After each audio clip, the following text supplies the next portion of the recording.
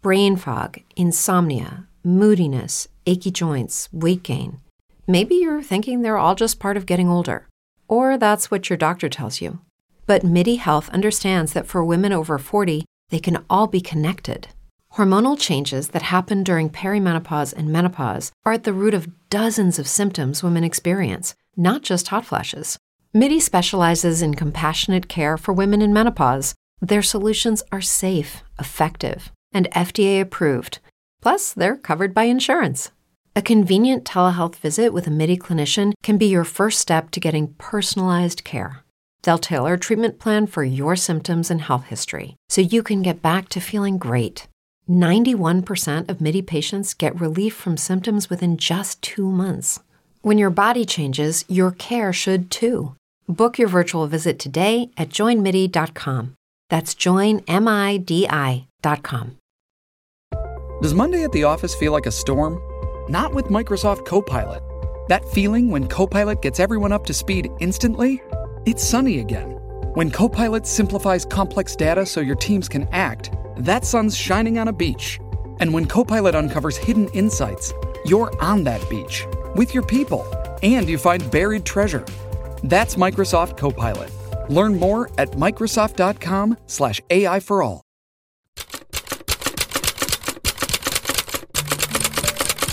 You're listening to the Mind Over Murder podcast.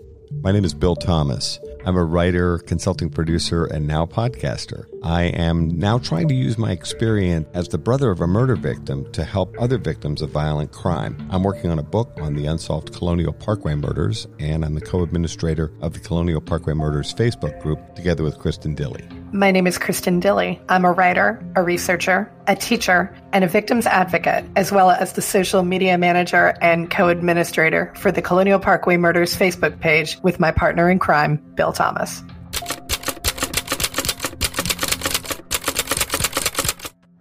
Welcome to Mind Over Murder. I'm Kristen Dilley. And I'm Bill Thomas. And we are finishing our coverage this week of the Breonna Maitland case by finishing our conversation with Chloe Cantor of the True Crime Twins podcast and Crawlspace. We look forward to this conversation with her, and we may return to the Breonna Maitland case as more news develops. We hope you've enjoyed our coverage of this case, and we hope that we're helping in some small way to move that investigation forward. We got some great news this afternoon as we record this podcast. The Delta Dawn case is a well-known case in Mississippi. It's a very, very profoundly sad case from 1982. A truck driver driving along I-10 near Moss Point, Mississippi, spotted what he believed was a woman's body in the river. Let me see if I can get this pronunciation right. Good luck. Escatawpa River. He believed he saw a woman's body wearing a plaid shirt in the water. He notified law enforcement. They began a search. They were unsuccessful in finding the woman's body, but sadly, they found a young girl's body. She was approximately a year and a half or 2 years old, and she was found along the river, and they never found the mother. The case ultimately became known as the Delta Dawn case because the little girl, of course, didn't have a name. And it's remained a mystery for all of these years since 1982. Recently, a woman named Catherine Serbusek, who's an audiobook editor and a mother of 2 young children herself, decided that she wanted to do something for her 40th birthday. And rather than spend money on a fancy party, Catherine Serbusek decided to fund DNA testing to be done in the Delta Dawn case. So she contacted the Jackson County, Mississippi Sheriff's Department and offered to pay for DNA testing if it would lead to an identification of this little girl. Jackson County contacted Othram Labs, sponsor of this podcast, and they have had significant success. They've been able to identify the little girl, and they've also been able to identify her mother. They still believe that the mother died likely at the same time as the little girl, but this is another case where a nearly, 40-year-old case has been broken through the use of forensic genealogy and advanced full genome sequencing by Othram Labs, and the Jackson County Sheriff's Department, the FBI was involved, Redgrave Research was involved, and so a fantastic team effort in a very, very sad case. Ultimately, they were able to track down the mother's sister, who was able to assist in identification and provided her DNA for comparison purposes. They also believe they've identified a perpetrator who has not yet been named, but he is also deceased. So I'm not sure that this case necessarily would ever result in a prosecution or anything like that, but answers have been forthcoming, and apparently the press conference was quite moving today, and people from as far back as 40 years ago who were on the rescue team that searched for the little girl, and investigators past and present. David Middleman from Othram Labs was there as well. Apparently it was quite moving and just an amazing effort by everyone concerned. It gives us such hope to see these older cases be solved using forensic genealogy. Absolutely. And so now Delta Dawn has a name. Delta Dawn's real name is Alicia Ann Heinrich, and she was the daughter of Gwendolyn Clemens. Both of them vanished in 1982. Clemens was last seen in Kansas City, Missouri in 1982, and then there are unconfirmed reports that she was in Jackson County, Mississippi. It's so good that she is able to finally have a name and that her family is finally able to learn what really happened to her. So excellent job to our friends at Othram. And our hats off to someone we've never met before, but would really like to thank Catherine Serbusek of New York City, who got this whole thing started. Absolutely fantastic. Coming up next week, we are so looking forward to sharing an interview with one of our favorite people. Her name is Lisa Zambetti. She is the co-host of Real Crime Profile and Killer Casting, as well as the casting director for CBS's hit series, Criminal Minds. Lisa is one of our very favorite people, and we are so happy that she agreed to join us on the pod. It was really a fun conversation. Lisa's a fantastic person and has just great observations and some funny stories. I know we deal with some heavy issues sometimes on Mind Over Murder, but we managed to have a pretty entertaining conversation with Lisa, to put it mildly. We think you're really going to enjoy it. Thanks so much for tuning in. We'll talk to you next time.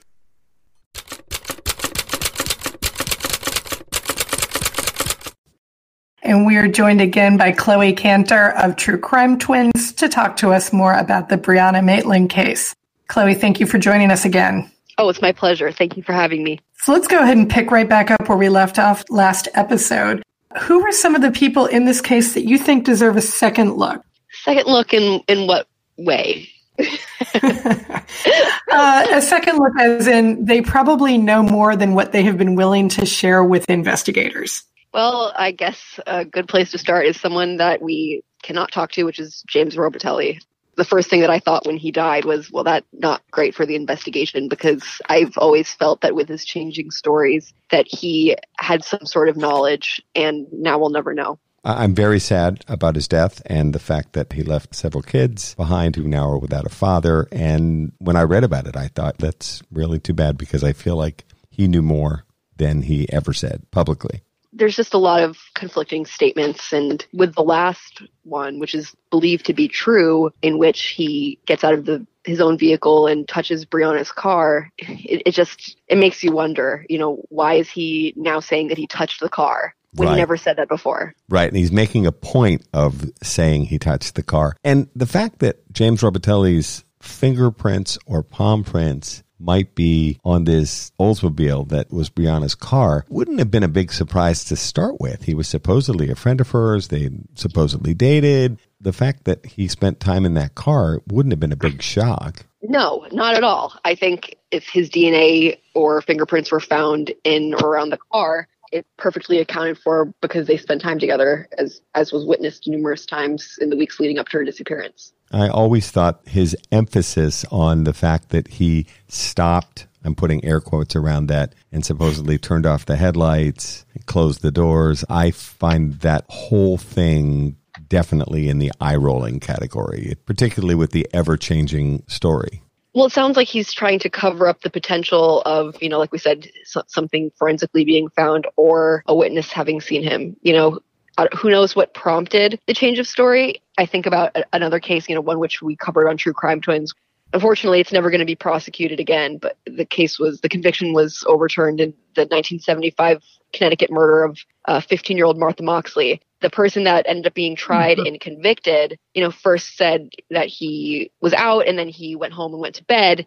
But then later on, he's recorded saying that he climbed a tree, which happened to be the tree under which the victim was found dead. Right. He said he climbed a tree that night and masturbated in the tree, which I think to most everyone was an obvious attempt to account for his presence of sperm or DNA at the crime scene. And what prompted him making that point was, he was told there's new forensic science coming out, and so that's what led to him saying it. So I do wonder what was said to James, whether new tests were being run or, we haven't publicly shared what witnesses have seen. So who knows? I think that's an important piece of it. Yeah, but speaking for the guys here, who among us hasn't climbed a tree and hung on?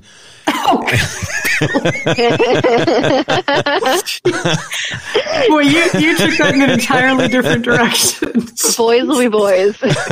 Yeah, really. You hang on to the tree. You've still got one hand free. Come on. It totally works. Oh, and in freezing temperatures. Yeah. Oh, yeah. Well, we have to keep warm, right? Yep. Perfectly normal. Yeah. Really. That's what it reminded me of. It sounded like someone accounting for their presence at a crime scene. Yeah, presence in more ways than one, I would say. Yeah. No, you're absolutely right. And I'm not saying that Robitelli's story is quite that outrageous, but it sure feels like he's trying to account for, as you said, DNA, handprints, palm prints, what have you, that might have shown up on the Oldsmobile that Brianna was driving. Well, I was going to say, just playing devil's advocate for a minute, as somebody who works with teenagers, in that age range, they will say and do most anything to try to get out of trouble if they feel that the trouble is significant enough. So I can actually understand somebody changing their story over and over to try to get out of trouble. And it might not be anything more than just, I don't want to get into trouble.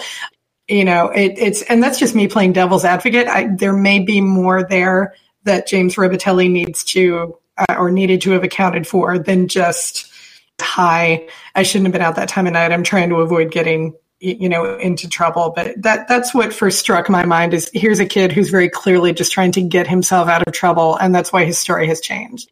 So who else is on your list of people that you think are worth a second look? We're not implying that they are guilty of murder or anything like that. But who else do you think should have more conversations with the investigators or the Vermont State Police? Well, another name that's mentioned a lot is Mike Stebbins. James, when he changed his story for the last time, that's, we talk about trying to avoid getting in trouble. What he was afraid of getting in trouble for was, smoking crack with Mike Stebbins. Right. So he's an important part of this story, I think, based on that alone. But then he's also incorporated in the vast variations of rumors that are out there, which all end with Brianna's disposal on his property, and he has multiple properties, but that's kind of what we always hear about. So again, we can't put a lot of merit into rumors and speculation, but the fact that his name comes up a lot and the fact that he, did have entanglements with Brianna, I think it's definitely worth another look. Right. I mean, the versions we hear from Lou Barry and Greg Overacker and other experts do include the possibility that the Stebbins family owned multiple farm properties, and some of the versions of stories we've heard involve, and I say this respectfully, that the Vermont State Police and other agencies may have searched the wrong properties in searching for evidence and possible remains in the Brianna Maitland case. Sure. That's something I've heard from, a number of people, that key players, James Robitelli has been mentioned specifically, is that they searched the wrong farm. That's third, fourth party. So who knows if James actually said that, but that's kind of something that's been circulating around the rumor mill, was that the wrong area was searched. And actually, when I spoke to Keely, who was Mike Stebbins' girlfriend, she apparently was at the home when the police came to search what she called the shit pit, and they'd actually asked for her permission to do so, which made no sense because she wasn't the property owner, but she gave them permission. And according to her, they found nothing, but she did add that the Stebbins have, acres and acres and acres of property. You're referencing an interview that you conducted with Keely LaCrosse, who was Mike Stebbins' girlfriend. And as we understand it, there may be a love triangle, or maybe it's a rectangle involved. Rectangle. It gets a little complicated. It certainly involves a romantic encounter between Mike Stebbins and Brianna Maitland when Mike Stebbins is supposed to be in some sort of dating relationship with Keely LaCrosse. According to Keely, the two were in a committed relationship for 2 years. And Mike Stebbins' place, that was where all of the girls in that friend group hung out. Like after school, they would just drink, party, smoke weed. And they always went in Brianna's car because Brianna was the only one that drove and had a car. And she always drove Keely back to her aunt and uncle's house. Right. So that was kind of the dynamic. They were all close. Keely went to go visit her mother in Massachusetts and found out when she came back, I believe, from Hillary, who's James's sister, and Sydney, who was a girl in that friend group, had told Keely, like right when they picked her up, that Brianna had spent the weekend with Mike. So Keely goes home and confronts Mike about it, and he admits it and doesn't spare details. Keely then sees Brianna spending time with James Robitaille, which makes her even more furious. Or James Robitaille.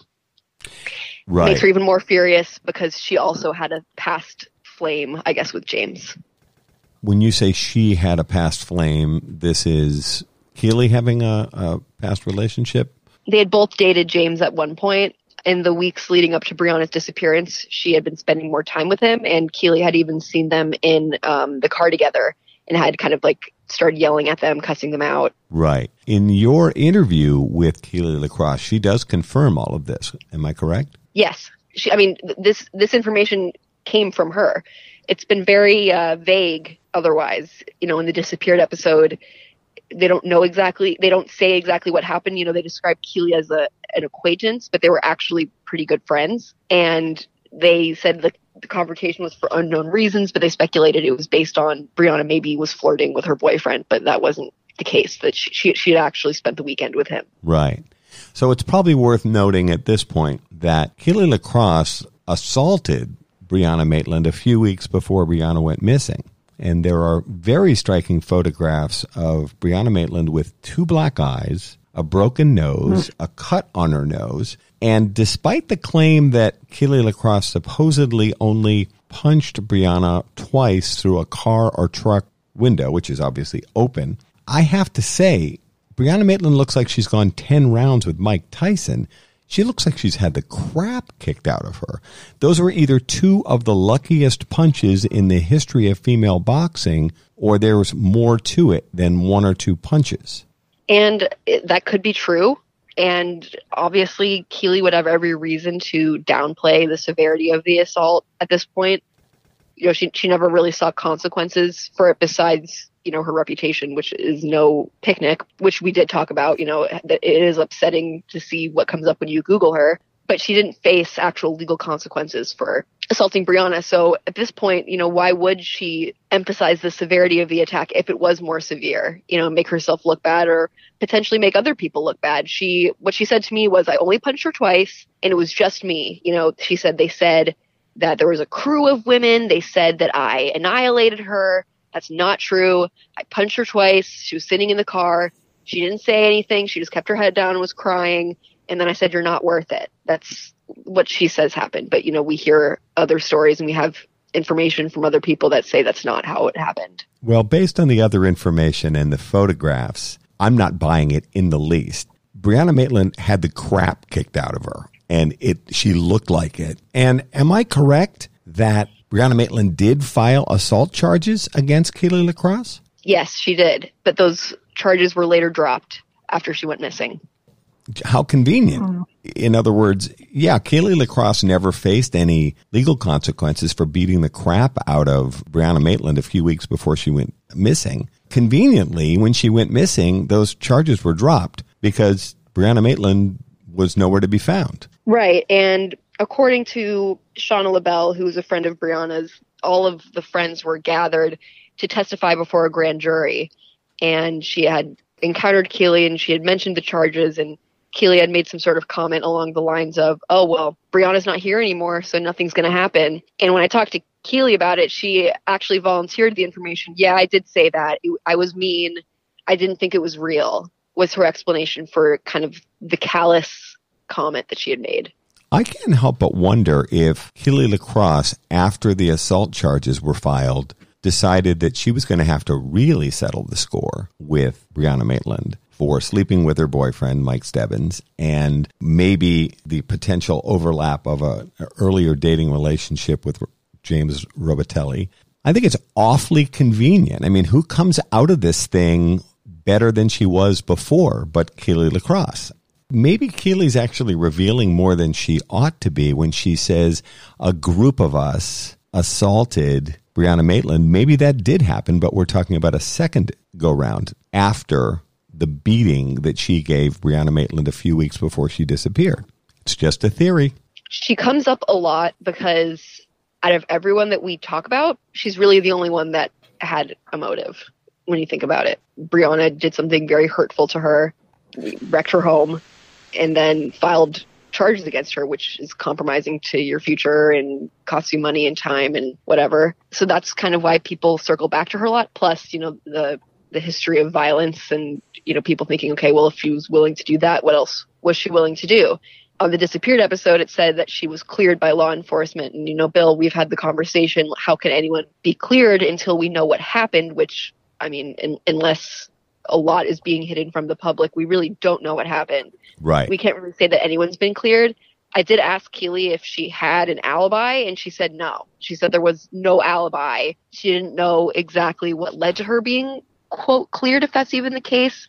But she did say that she was always very cooperative with the police. And she'd even said that she had caught federal charges at one point and was offered a plea agreement if she would share what she may know. And she said, you know, I don't know anything. So she caught federal charges for drug trafficking. Am I correct? I believe that's correct. You're listening to Mind Over Murder. We'll be right back after this word from our sponsors.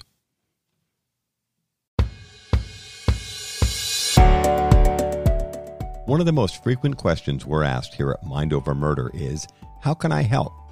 Thanks to Othram, a leading forensic DNA testing lab for law enforcement, you can get involved and help solve real cases.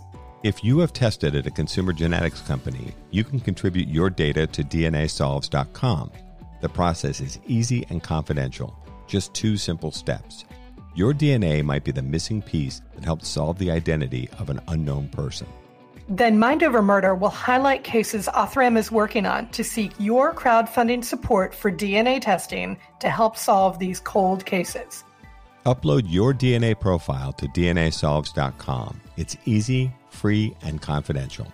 Then join Mind Over Murder as we help families find answers with Othram and DNAsolves.com. Do you like our show, Mind Over Murder, and want to create your own podcast? Well then, let us tell you about Anchor. First of all, it's free. And who doesn't love free, right? I like free. There's creation tools that allow you to record and edit your podcast right from your phone or computer. You can even add any song from Spotify directly to your episodes. The possibilities are endless for what you can create, whether it's music analysis, your own radio show, or something the world's never heard before. Anchor will then distribute your podcast for you so it can be heard on Spotify, Apple Podcast, and many more platforms. And you can even make money from your podcast with no minimum listenership. I like the sound of that. It's everything you need to make a podcast all in one place. Right here, Anchor. Download the free Anchor app or go to anchor.fm to get started on your own podcast. You can tell them Kristen and Bill from Mind Over Murder sent you. We're back here at Mind Over Murder. By the way, I don't want to let this cleared conversation pass without emphasizing this. And I'm seeing this on the Brianna Maitland social media pages again as we speak. And I say this is the brother of a murder victim who's been working with the FBI for 34 years on solving his sister's murder. Let me be perfectly clear here. There is no such thing as anyone being cleared in a murder investigation until the murder investigation is cleared. So you don't get to say, and I don't care who you are, and I don't think the Vermont State Police would be this stupid either. No one is cleared until the murder is cleared. And we asked the private investigators, Lou Barry and Greg Overacker, about this. And Lou Barry, a former police chief, said that is correct. You are never cleared because law enforcement would never say Keely LaCrosse or anyone else has been cleared, because what if they are involved in a conspiracy, which could be likely in this example, that people who have not been named may be involved somehow in whatever happened to Brianna. So no one is cleared. You're either on the likely list or the less likely list. Let me give you an example. There are 150 persons of interest in the Colonial Parkway murders, my sister's case. Now, there's probably 10 or 15 names on the likely suspects list, most of whom I can name. And then there's probably 135 or more names that have come up at different times that are on the less likely list, but no one's been cleared. And let me tell you something. No one's been cleared in the Brianna Maitland case either. If your name is on a list put together by the private investigations for the missing team or the Vermont State Police or any other agency that's investigated this case, no one has been cleared. So this is ludicrous that people keep claiming that people like James Robitelli have been cleared, and Robitelli is a bit of a non-issue now that he's passed away. None of these people have been cleared. Well, and while I completely agree with you, I do think that those words were used by state police. I didn't hear it directly from them, but I just, from talking to the private investigators, talking to Bruce, I believe the words cleared have been used to describe Keely and James by the state police, according to the people that I've talked to. As someone that knows a fair amount about this, I think the use of those terms was inartful and inaccurate. And in our recent interviews with Lou Barry and Greg Overacker, they both emphasized that no one has been cleared. I know Vermont State Police have said at different times, so-and-so is not a suspect at this time. That's not the same as being cleared. That's being moved onto the less likely list, but still not cleared. So I will continue to push back. No one has been cleared in this case that's ever been mentioned as a suspect until this case is solved. Absolutely. And when people kind of get attached to the idea that someone's cleared, it does create a bias in kind of how you think. You're automatically ruling them out when maybe you shouldn't be. So right, exactly. Mm-hmm. Are there other people that you think are worth a second look?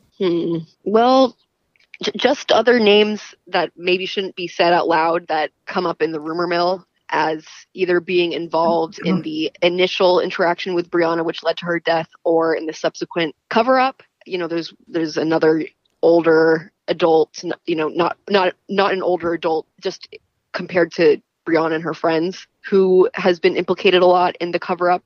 I think that's definitely worth another look. Mm-hmm. And he was, you know, closely intertwined with that circle. If I'm not mistaken, this guy's about a decade older than most of the other people who are in the 17, 18-year-old time frame at the time of the disappearance.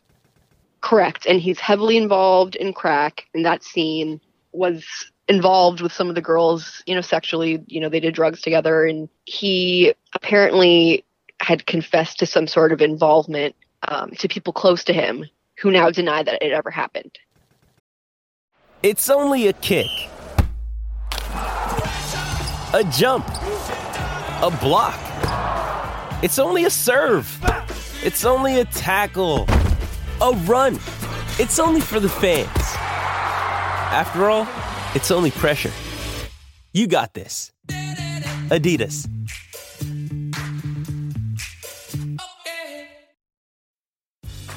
Grey's Anatomy, the most iconic binge-worthy drama, is back, along with answers to the biggest cliffhangers. Will Teddy survive? Will Joe and Link finally find happiness together? Meredith returns along with fan faves like Arizona. You can now stream every episode of Grey's ever on Hulu, and new episodes next day. Watch new episodes of Grey's Anatomy Thursdays at 9/8 Central on ABC and stream on Hulu.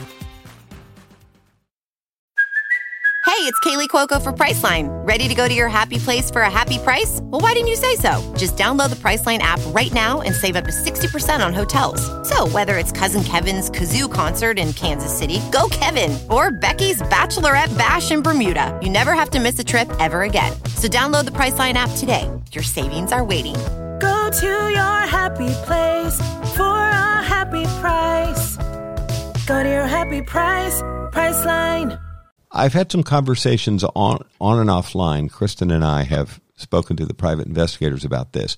This is something I'm very struck by, and we'll leave names out of this, but who gets drunk and confesses to involvement in a disappearance and potentially a murder on more than one occasion? And there's actually several people who seem to be hanging around a bar. These are men now, that in the 16 years since Brianna has gone missing seem to be drunkenly confessing to involvement in either Brianna's disappearance, brutal murder, or the disposal of her body after the fact.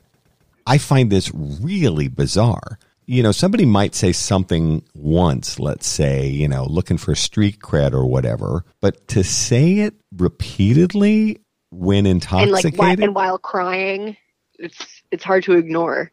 It really is. So I think there may be people that are perhaps implicated sadly, in the disposal of a murder victim's remains after the fact. I find this really bizarre and actually very compelling. I mean, as I said to Greg Overacker yesterday, who confesses drunkenly over and over again to involvement in a case like this? Yeah, unless you didn't actually do it. Like, it seems nonsensical to do so if you're just making it up. Yeah, it seems absurd to me. There are a couple of other suspects we wanted to ask you about whose names have been publicly discussed. Are two imported exotic drug dealer / sex traffickers, Ramon Ryans, who goes by Street, and Nathaniel Jackson, who I understand is his cousin, who goes by Lowe, sometimes spelled L-O and sometimes spelled L-O-W. Do you feel like these two ne'er-do-wells are worth another look as well? It's when you're looking at the angle of Brianna having potentially been trafficked, that kind of becomes a more compelling road to take because of their alleged association with human trafficking. I talked to a couple of women in the area who themselves were in very uncomfortable positions with specifically Jackson, aka Lowe, where it had become apparent to them that he was trying to traffic them. He was promising them drugs and fancy hotel rooms and trying to get them to either Burlington, Vermont or New York City. Is that correct? Yes. And in one case, it was obvious, like she had been lured there, like was in the city, and it was very obvious what he was trying to do, and she refused to participate, and he just ditched her. So she's abandoned then in New York City by Nathaniel Jackson. Both of these guys are actually originally from New York. Yes, in Jamaica, Queens. What's your take on this idea that the private investigators have spoken to us about, that somehow Ramon Ryans and Nathaniel Jackson were treated like somehow being exotic and cool? I mean, we're in a kind of very white bread area of an extremely white bread state. We're up in northern Vermont. There aren't even that many African Americans to start with, never mind two guys that are back and forth between Queens and Burlington, Vermont, and Montgomery, Vermont. What's your take on the way they may have been treated by this group of kids who were also drug users? Well, like you said, people who were black were not common in the Northeast Kingdom, let alone people from New York City. So I think they had a certain worldliness in their perspective. Obviously, I would not consider those two worldly individuals, but to them, they were considered interesting and exotic, and they had all this money to spend because of their illegal affiliations but didn't work, so it's like a teenager's dream. These guys were awesome. They just partied and they didn't have to work. And of course, we're supplying them with drugs with the intention of getting them addicted so that they would keep buying them. And, now they're the supplier. Is there a possibility that Brianna Maitland may have gotten caught up in this? Well, when you look at it from a victimology standpoint, she meets pretty much all of the risk factors that one has when they are dealing with a human trafficking victimization. She wasn't living at home, dropped out of high school. She was in that right age group. There's, varying reports about what level of engagement she had in the drug community. She was very vulnerable, some nights sleeping out of her car. So when you look at it from that, I think she was also described as very naive and always trying to see the best in people. I think because of all of those circumstances, an invitation to go to Burlington or to New York or somewhere else probably would have been very appealing. She would have been more susceptible to something like that. There are a lot of rumors of some sort of drug debt, that she owed them money. And that could have been another motivation. They knew that she didn't have the money to pay them. So they decided, okay, we'll get what we're owed through trafficking her. I just don't know if they were going to traffic her. I just can't see them stalking the Black Lantern Inn parking lot and planning an ambush at the Dutchburn place. It just seems a little bit far-fetched to me based on the crime scene and how everything was for it to have been like a premeditated plot to traffic her. I feel like they could have just invited her to go to New York unless she was already afraid of them. It's just kind of a strange way to do it. Well, and we're kind of baffled because if she owed money to Ryans and Jackson, why kill her as opposed to, insisting that she pay them off? Well, if she doesn't have the money, then I could see them trying to come up with another way. In this theory, if they're involved, I don't know if their intention was to kill her because of a debt. It could have been to traffic her because of a debt, and then she died as a result of their handling of her. But what's your take on 2 uncashed paychecks sitting on the front seat of her Oldsmobile? It was a rapidly executed abduction. Clearly everything happened in a very rushed way since it was left in the manner that it was, according to the eyewitnesses that saw the doors open and the headlights on. I don't think a lot of care and attention was put into leaving the crime scene in an inconspicuous way or examining the crime scene for any valuables. The goal was getting Brianna out of there, which they did. They didn't care about anything else, and I think that's apparent from how it was left. Plus, could they really even get the money if they cashed her check? Like, she would have to cash it, right? Yes, although what I was thinking was if there was a drug debt, I'd certainly be trying to get together all the cash that I could to square up if I owed somebody money. So I'm not saying the paychecks were for large amounts, but it's like literally leaving money sitting on the front seat of your Oldsmobile. It just seems odd.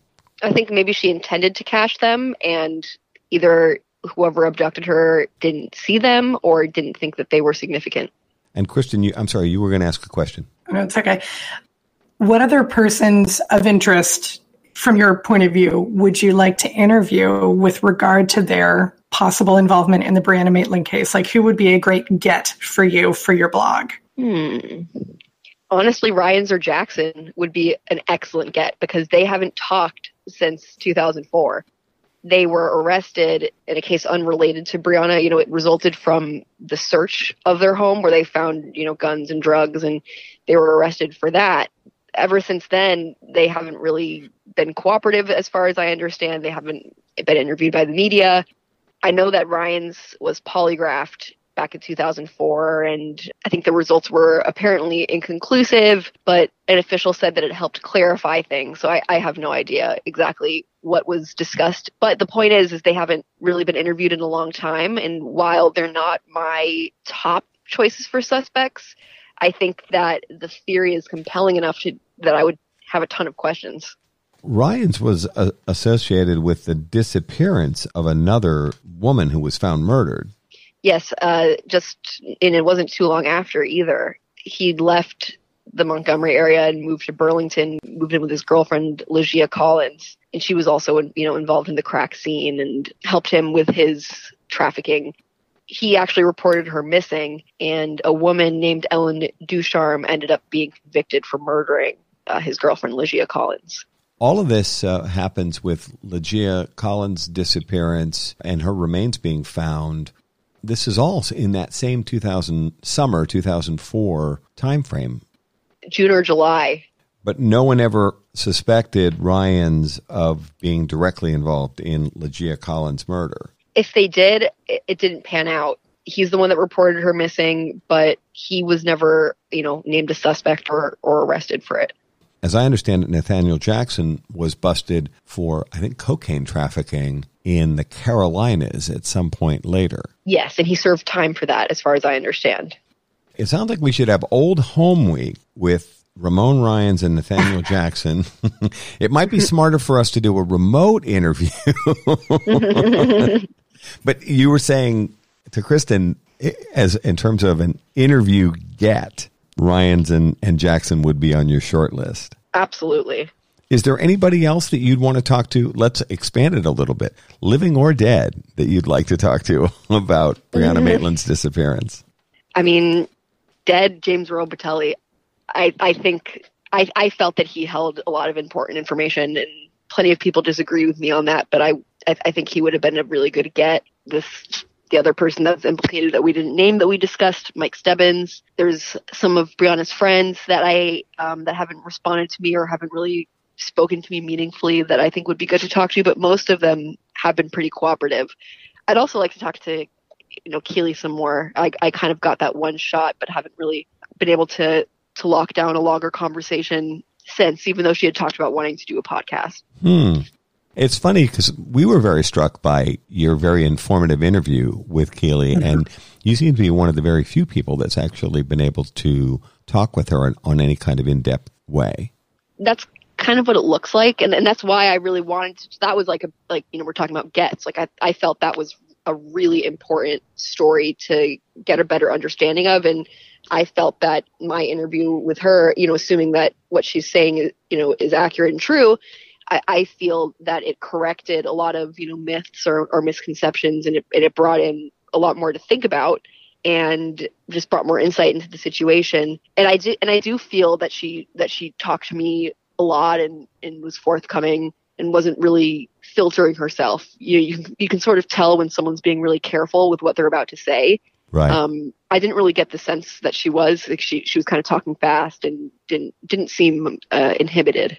Well, and some of the interview was pretty unflattering. It wasn't like she was trying to present herself as all-American girl. Not at all. And when you talk to other people that were friends with Brianna, I felt the need to ask questions like, oh, so, what were some of your, favorite memories of her? Or, tell me what you liked most about her. Tell me about her. I didn't even bother going into the touchy-feely stuff with Keely because that's just not what she gives off at all. She's definitely like a tough girl. Doesn't beat around the bush, brutally straightforward, not a touchy-feely type. So you'd like to have her on your podcast is what you're saying. Oh, I would love it. And I've told her that. She knows it. Yeah. How does your sister and co-host feel about this? Oh, she would love it too. And you could hit her from two directions. You've got I don't know if other people would like it. I don't know. Being interviewed by twins, you probably just feel like you're being ganged up on. But Keely can handle herself, I think. These interviews that you were conducting with Keely, was this face-to-face or a phoner, or how did you do this? It was like a phone call in the middle of the night. It was not face-to-face. I had been trying to get her on the phone for a long time, and she was just always busy, being a mom and working and going to school and stuff. So it was just really hard to lock her down. So I eventually got her, I think after midnight one night, and we were just on the phone for a few hours. Interesting. And that was it. Yeah, and I just had my laptop open, and I was typing while she was talking so I wouldn't forget anything. Just the one time. Yeah, and we, we've had some, Facebook chats, but it's a lot easier to actually have a conversation verbally. Are there other people like that you that were in that extended circle of friends that you'd like to have a conversation with? Most have been really great and helpful. Her friends, Katie Manning and Megan Jefferson, they were friends with Keely also and attended Keely's school. Brianna was a transfer student. She had started off at Missisquoi Valley High School and then transferred to Enosburg Falls, where all those girls were. from her previous school, she had other friends like Kira Trombley and Shauna LaBelle, and I believe Jillian Stout she met in middle school. Those friends were very cooperative and willing to talk, as were Megan and Katie. There were a couple other ones that either said, I really have nothing helpful for you, just kind of trying to be nice, but saying, like, screw you, move on kind of thing. Like, that just clearly didn't want to discuss it and just said they didn't remember anything. And there's one or two that just never answered me at all. I did try to talk to James when he was still alive and another boyfriend, but neither responded to my outreach. And were you mostly doing phone calls or email or everything? Social media, the whole 9 yards? Everything. Yeah, I was trying really hard to get these interviews, especially seeing how productive they seemed to be. I just felt like you learn a lot about someone from talking to their friends, and I felt like invaluable insight was gleaned. When you go back and watch our interviews with her friends, it's I feel like you learn a lot about her, about the crowd, about the area. It's important stuff. So the door is still open. I'm always willing to talk to people. I don't know. I can only speculate as to why they wouldn't want to discuss it. I mean, of course, I'm not the police. If they've already talked to the police, why would they talk to me? What am I going to do? I'm sure there could be some of that, but I can only speculate as to why they wouldn't want to talk. So ultimately, what do you think is going to solve the Brianna Maitland case? Is it going to be DNA? Is it going to be somebody confessing? Like, what is ultimately going to break this case open? At this point, with cold cases, just kind of looking at what has worked for other situations, it'll either be DNA or information. Maybe someone's ex-girlfriend will be scorned, like maybe one of these guys will cheat on their girlfriend, screw up, and they know everything, and they're like, you know what? Screw this. Done protecting you. I'm going to get my $10,000 and move on with my life. That could happen. Or maybe there will be a positive outcome with what's being tested by Othram. And full disclosure, Othram are a sponsor of the Mind Over Murder podcast. So their name does come up a lot, but mostly involved in the cases that they've been cracking all over the country. And I hope that the testing that's being conducted for the Vermont State Police will be productive. Me too. It does bring some hope, when they're talking about something new being explored. And I think that it's entirely possible that, we're talking about all of her friends and this tangled web. I still think that it's entirely possible that it was someone unknown to us and even unknown to her. And that it's also possible that the encounter which led to her being abducted was a chance encounter and not like a premeditated ambush. I am eager for the truth to come out, and I just think whatever it is, it's going to be really interesting to see what truthful story has sort of glided through, slithered around all of these theories, not quite perfectly matching any of them. I can't wait until we finally know the truth and her family can get justice. Absolutely. Where can our listeners find you on social media? Give us all of your details. Sure. So I would definitely love for people to read the blog that you can find at Chloe from Crawlspace. My name is spelled CHLOE from Crawlspace at .blogspot.com. You'll find a lot of information there that you probably haven't seen before. For our show, it's the handle True Crime Twins on Twitter and on Instagram. We post a good amount. So definitely follow us and definitely check out the blog. And if you know anything about Brianna's case, come forward to the appropriate authorities. I can't think of a better way to close out this episode of Mind Over Murder. Well, thank you so much for having me. I really appreciate your coverage on this case. We had a wonderful time. Thank you for joining us, and thank you for dealing with our technical headaches with such good grace. That's fine. I really understand.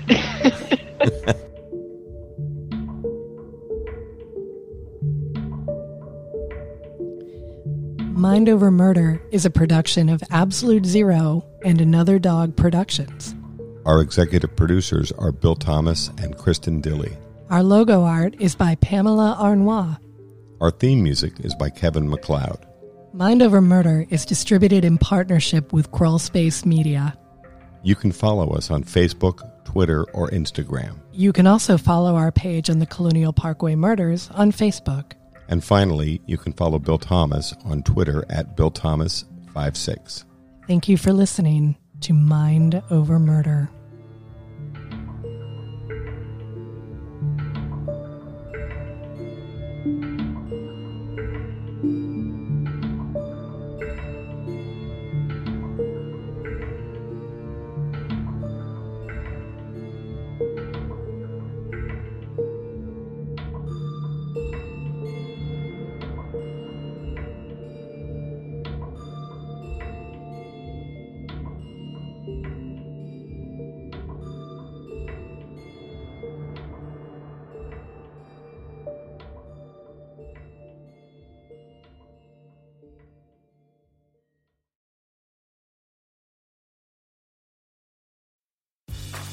Grey's Anatomy, the most iconic binge-worthy drama, is back, along with answers to the biggest cliffhangers. Will Teddy survive? Will Joe and Link finally find happiness together? Meredith returns along with fan faves like Arizona. You can now stream every episode of Grey's ever on Hulu, and new episodes next day. Watch new episodes of Grey's Anatomy Thursdays at 9/8 Central on ABC and stream on Hulu. This episode is brought to you by Shopify. Do you have a point of sale system you can trust, or is it a real POS? You need Shopify for retail. From accepting payments to managing inventory, Shopify POS has everything you need to sell in person. Go to shopify.com/system, all lowercase, to take your retail business to the next level today. That's shopify.com/system. With the Lucky Land Slots, you can get lucky just about anywhere. This is your captain speaking. We've got clear runway and the weather's fine, but we're just going to circle up here a while and get lucky. No, nothing like that. It's just these cash prizes add up quick. So I suggest you sit back, keep your tray table upright, and start getting lucky. Play for free at LuckyLandSlots.com. Are you feeling lucky? No purchase necessary. Void where prohibited by law. 18+ terms and conditions apply. See website for details.